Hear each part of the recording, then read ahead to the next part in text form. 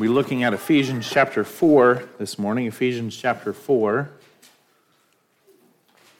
This is the time of year that seed catalogs can start to come in the mail. If you've ever ordered one, it seems like you'll get 6, as they're all trying to vie for your business. And you can choose what you'd like to get for this year or get it somewhere else, at least get ideas.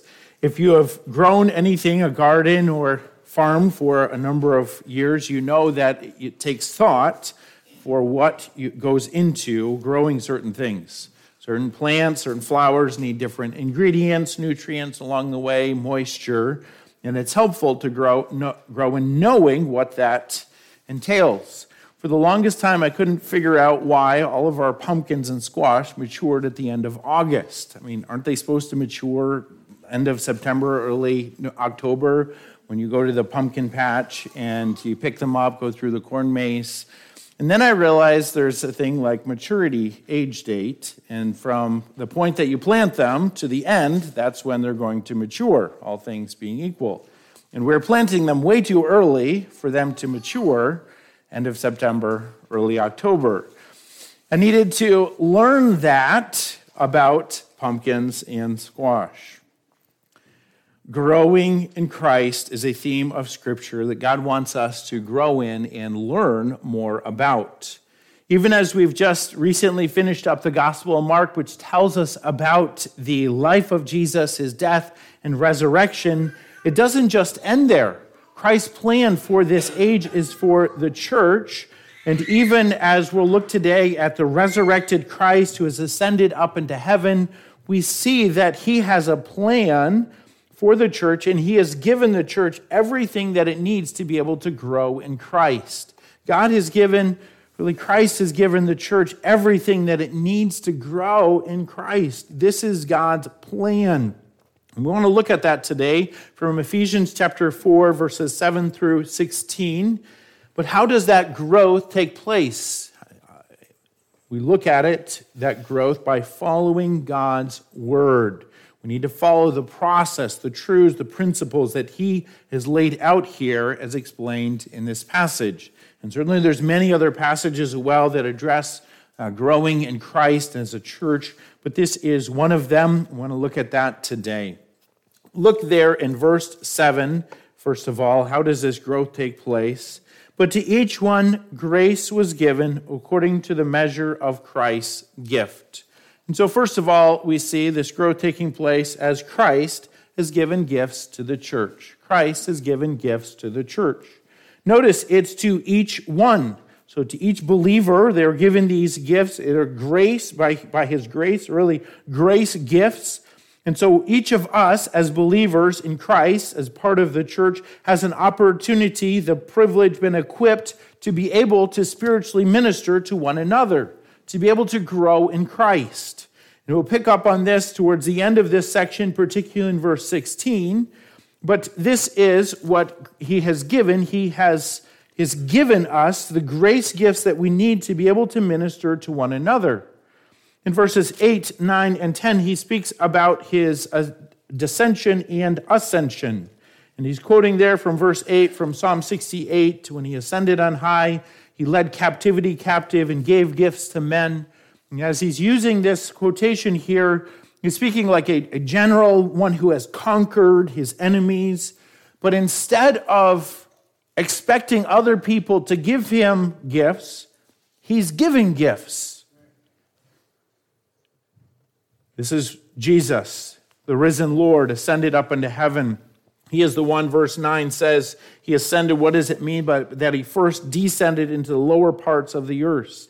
And there's been a lot written about that there. It could be, as 1 Peter 3:19 speaks about him going and preaching to the spirits in Hades. It could be him coming to earth in humility.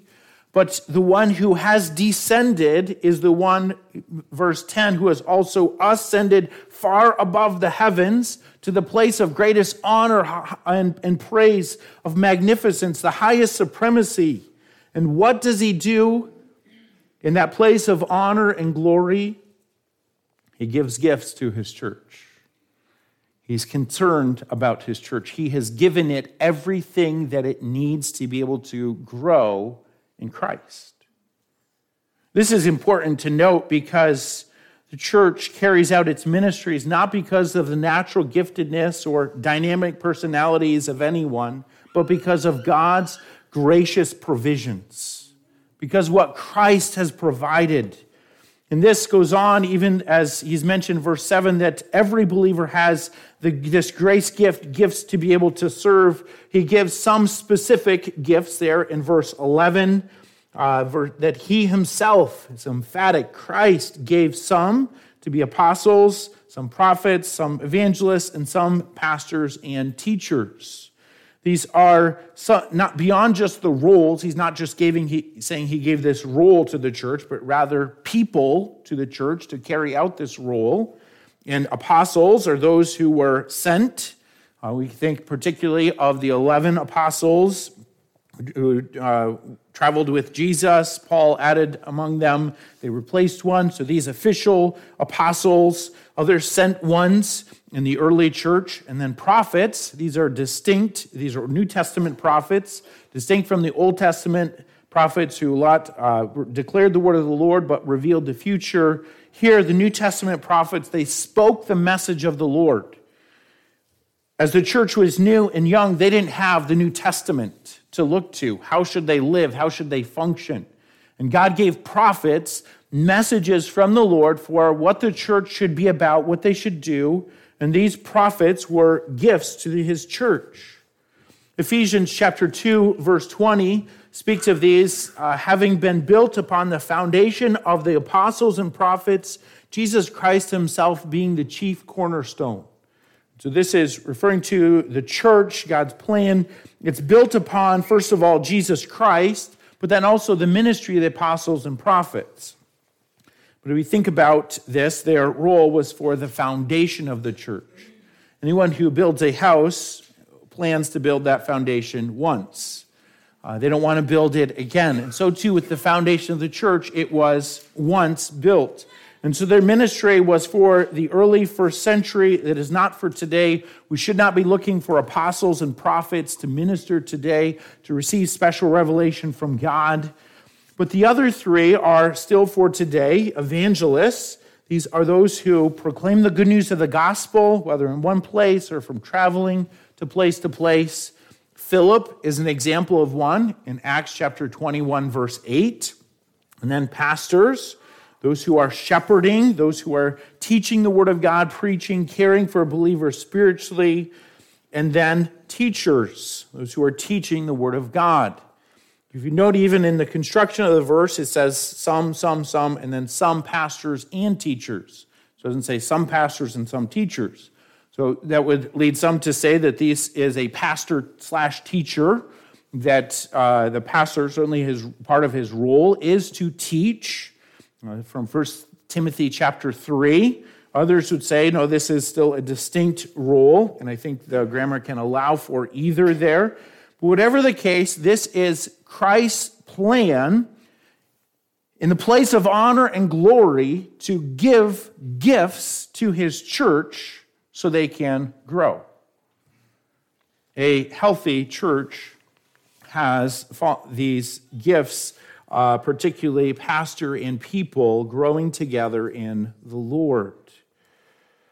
This verse shows us that Christ's gifts, how he cares for his church as he is up in heaven in the place of honor and glory, is he provides for them what they need to be able to grow.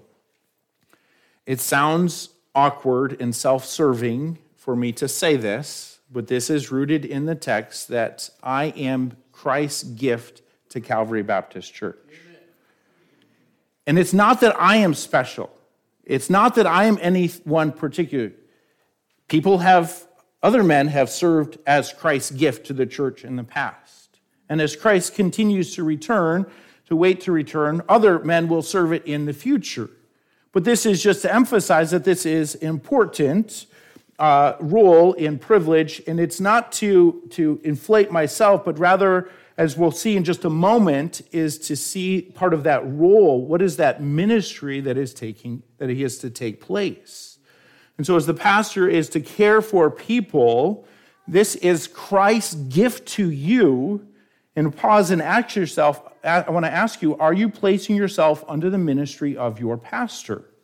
Are you under the ministry of the word as I'm teaching and preaching? Are you coming to your pastor as a shepherd in times of need, in times of trial, in times of important decision-making, seeking spiritual guidance?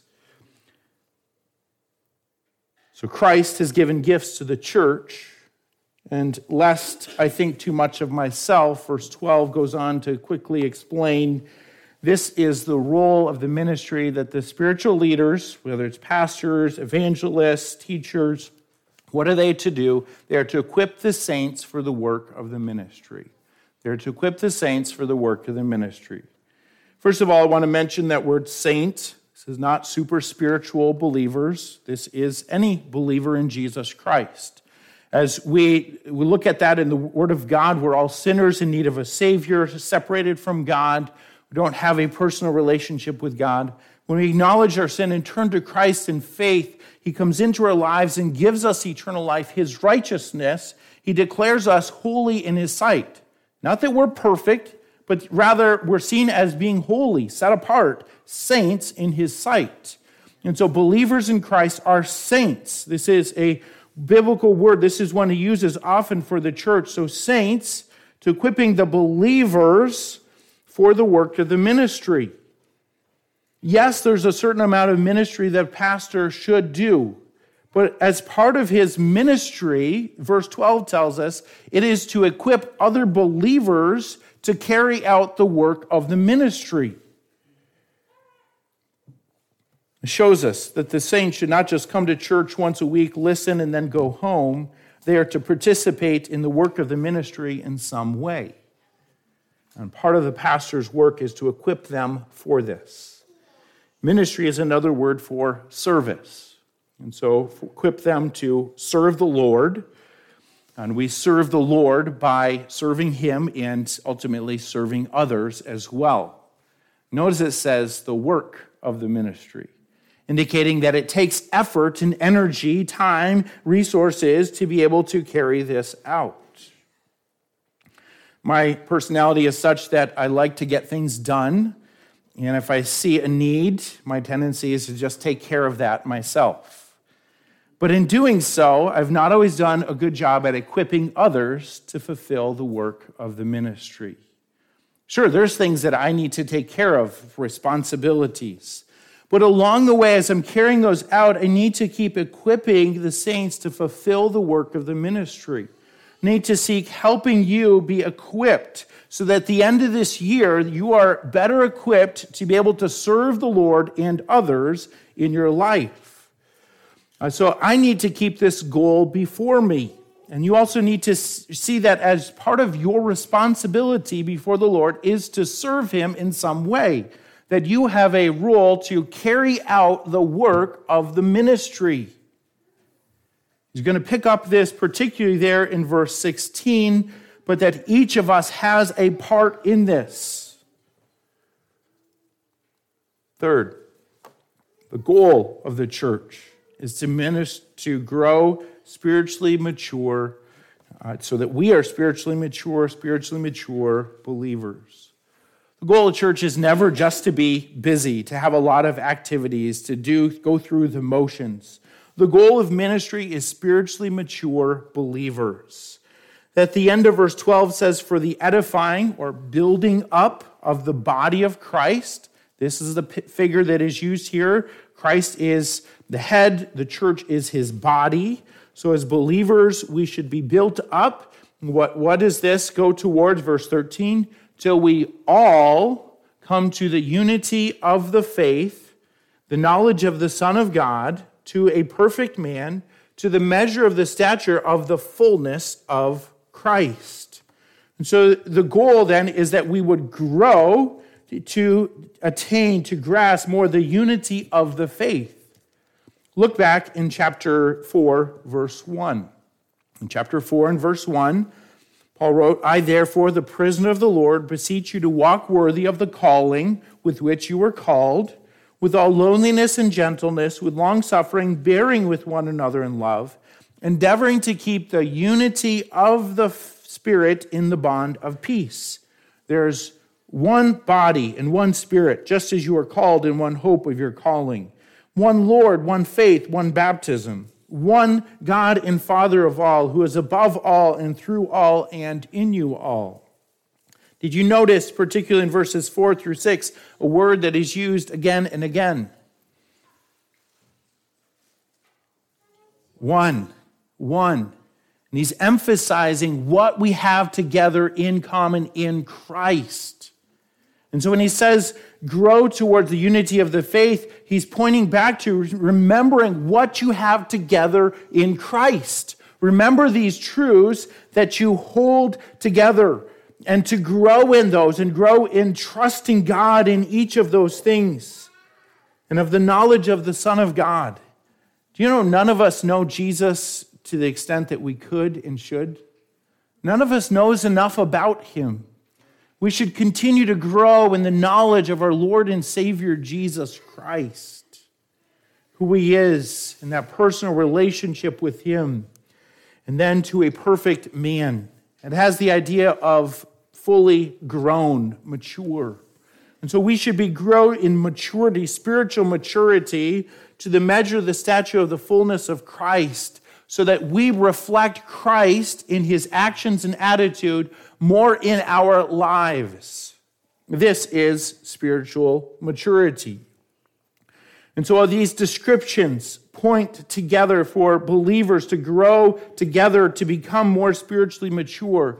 This happens as individual believers grow, but it's not just a select few. This is for all to grow together, so that as a church we grow together to become more like Jesus Christ. And what happens when we become more like Christ? We are not those who are swayed easily by every idea and false doctrine that comes. That's what verse 14 says, that we should no longer be children, tossed to and fro and carried about by every wind of doctrine, by the trickery of men in cunning craftiness of deceitful plotting. It is like children who easily can go from one thing to the next. We should not be like that as spiritually mature believers and as a church, going from one idea to the next, one false teaching to the next, trying to learn and grasp more of, but it's not being rooted and grounded in Christ. Notice the way that these ideas are taught: trickery, cunning craftiness, deceitful plotting. The truth is often veiled, error is often veiled to look good and appeasing. And certainly, I think some of the most dangerous things are things that have a little bit of truth, but are encapsulated in the ideas of the world. And what does spiritual maturity teach us? That's not going to help us to become more like Christ. We're not going to run from one thing to the next, looking for something a little bit more. We're going to remain rooted and grounded in Christ, growing in him, spiritually mature, becoming more like Christ. And as we work towards this goal in the process, we're becoming more like Jesus. One of the things that my wife does well is equip our children to be able to be in the kitchen. And so this past week, 2 of our children put together a lasagna for us. Are they fully equipped, ready to be able to cook everything on their own? No. Are they on the process of that? Yes. And so too with spiritual maturity. It's not just this destined goal that we reach at, now we're spiritually mature. If we're on the process of it, we're growing to become more spiritually mature. And that's what God wants for us to do. And how does this take place? Verse 15 shows this. The means of reaching this goal is speaking the truth in love. That's what we need. But speaking the truth in love may grow up in all things into him who is the head, Christ.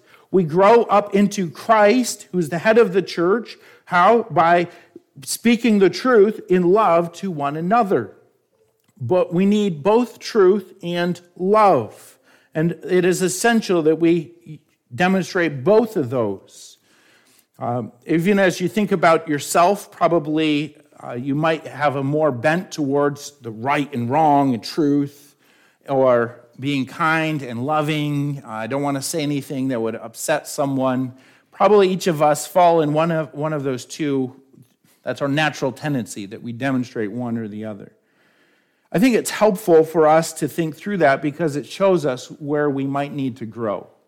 Some of us might really like dropping truth bombs, like, boom, here's what you need to know. And it's like, wow, okay, maybe you do need to know that, but you can alienate a lot of people along the way if it's not done in love. Some people can be very kind and compassionate, but they're not saying some hard truths that they need to say in the process. We need both of these together for us to grow to become more like Christ and to keep that before us.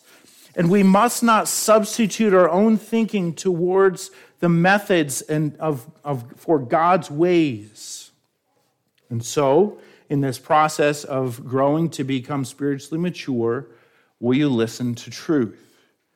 And will you seek to communicate that truth in love to one another? We each have a role to be able to play in each other's lives of speaking the truth in love to one another. And as we do that, spiritual maturity will take place. Then every believer has a part in the spiritual growth of the church. So we're growing up to become more like Christ, verse 15, from whom, that's from Christ, the whole body. So it's using the picture of Christ, the head, the church is his body, and using kind of that an illustration of the human body, from whom the whole body, joined and knit together by what every joint supplies, according to the effective working by which every part does its share, causes growth of the body for the edifying of itself in love. Look there, it says, every joint supplies, every part does its share. It's describing, just as in the human body, we want everything to function well, so too in the body of Christ, each one has something to contribute. Every part has some share to be able to do something some way that they can minister. We tie this in with verse 7, where he said, Christ has given to each one of us grace according to the measure of Christ's gifts, means that we are spiritually equipped in Christ to be able to minister to one another. And we have something to contribute. It doesn't have to be big, if it's splashy, it doesn't have to be up front, but we have some way that we can and should contribute to the health and growth of the body so that we would grow spiritually, the growth of the body for the edifying of itself in love, that it would be built up in love. Some of you have gone to a doctor about a knee that hurt or a shoulder that hurt. Maybe you've known someone that's gone. Often they'll take an x-ray, an MRI, and imagine you go in and you're getting your scan read and the doctor explains, well, this tendon or this ligament here, it's doing this. It's not really functioning like it should, but, it's really not a big deal. Take some more Tylenol and you'll probably get through it okay. I mean, that's not what we want to hear, right? Like if something's not working right, we want something fixed to improve. And we want it taken care of. It's not no big deal. Even something small hidden inside our body, if it's not functioning well, can cause a lot of pain for us. The analogy here that even though the ways that we minister, no one may never even notice. It may not be up front, may not be seemingly very important. It's important to God. And that each of us has some ministry, some way to contribute to the health and growth of the church. I like to think of it in two different categories. There are official roles, official ways, like serving in a church office or deacon, a Sunday school teacher, partaking of helping out in the ministry of Kids for Truth, bringing a snack, helping clean the church, things like that. These are set things that we need people to serve in. And then there's a lot of unofficial ways, praying for one another, bringing someone a meal, helping out with a need, holding a Bible study, encouraging one another, greeting one another. So many other ways that we can contribute, but it comes with a mindset that I'm to do more than just show up, listen, and go home. I am to minister to one another, and that ministry that takes place on Sunday spills over into the rest of the week. That I care for one another, and thus with each believer doing its part. So I want to ask you, what are you doing to contribute to the ministry of Calvary Baptist Church? Are you serving, you helping in some way, shape, or fashion? You may have some idea already, saying, you know what, I can and should do this. That's great. Follow through by God's grace. There's a reason we sang, not I, but the grace of yet Christ in me. All of this is certainly by God's grace and strength.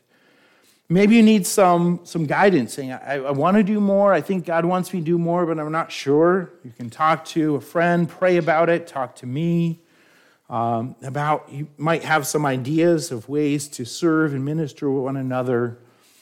But it starts with this heart of caring for others, growing spiritually. And because of Christ, you have something to contribute. Speaking the truth in love will grow to become more like Christ, spiritually mature, not swayed by every idea that comes along, but living for the honor and glory of God.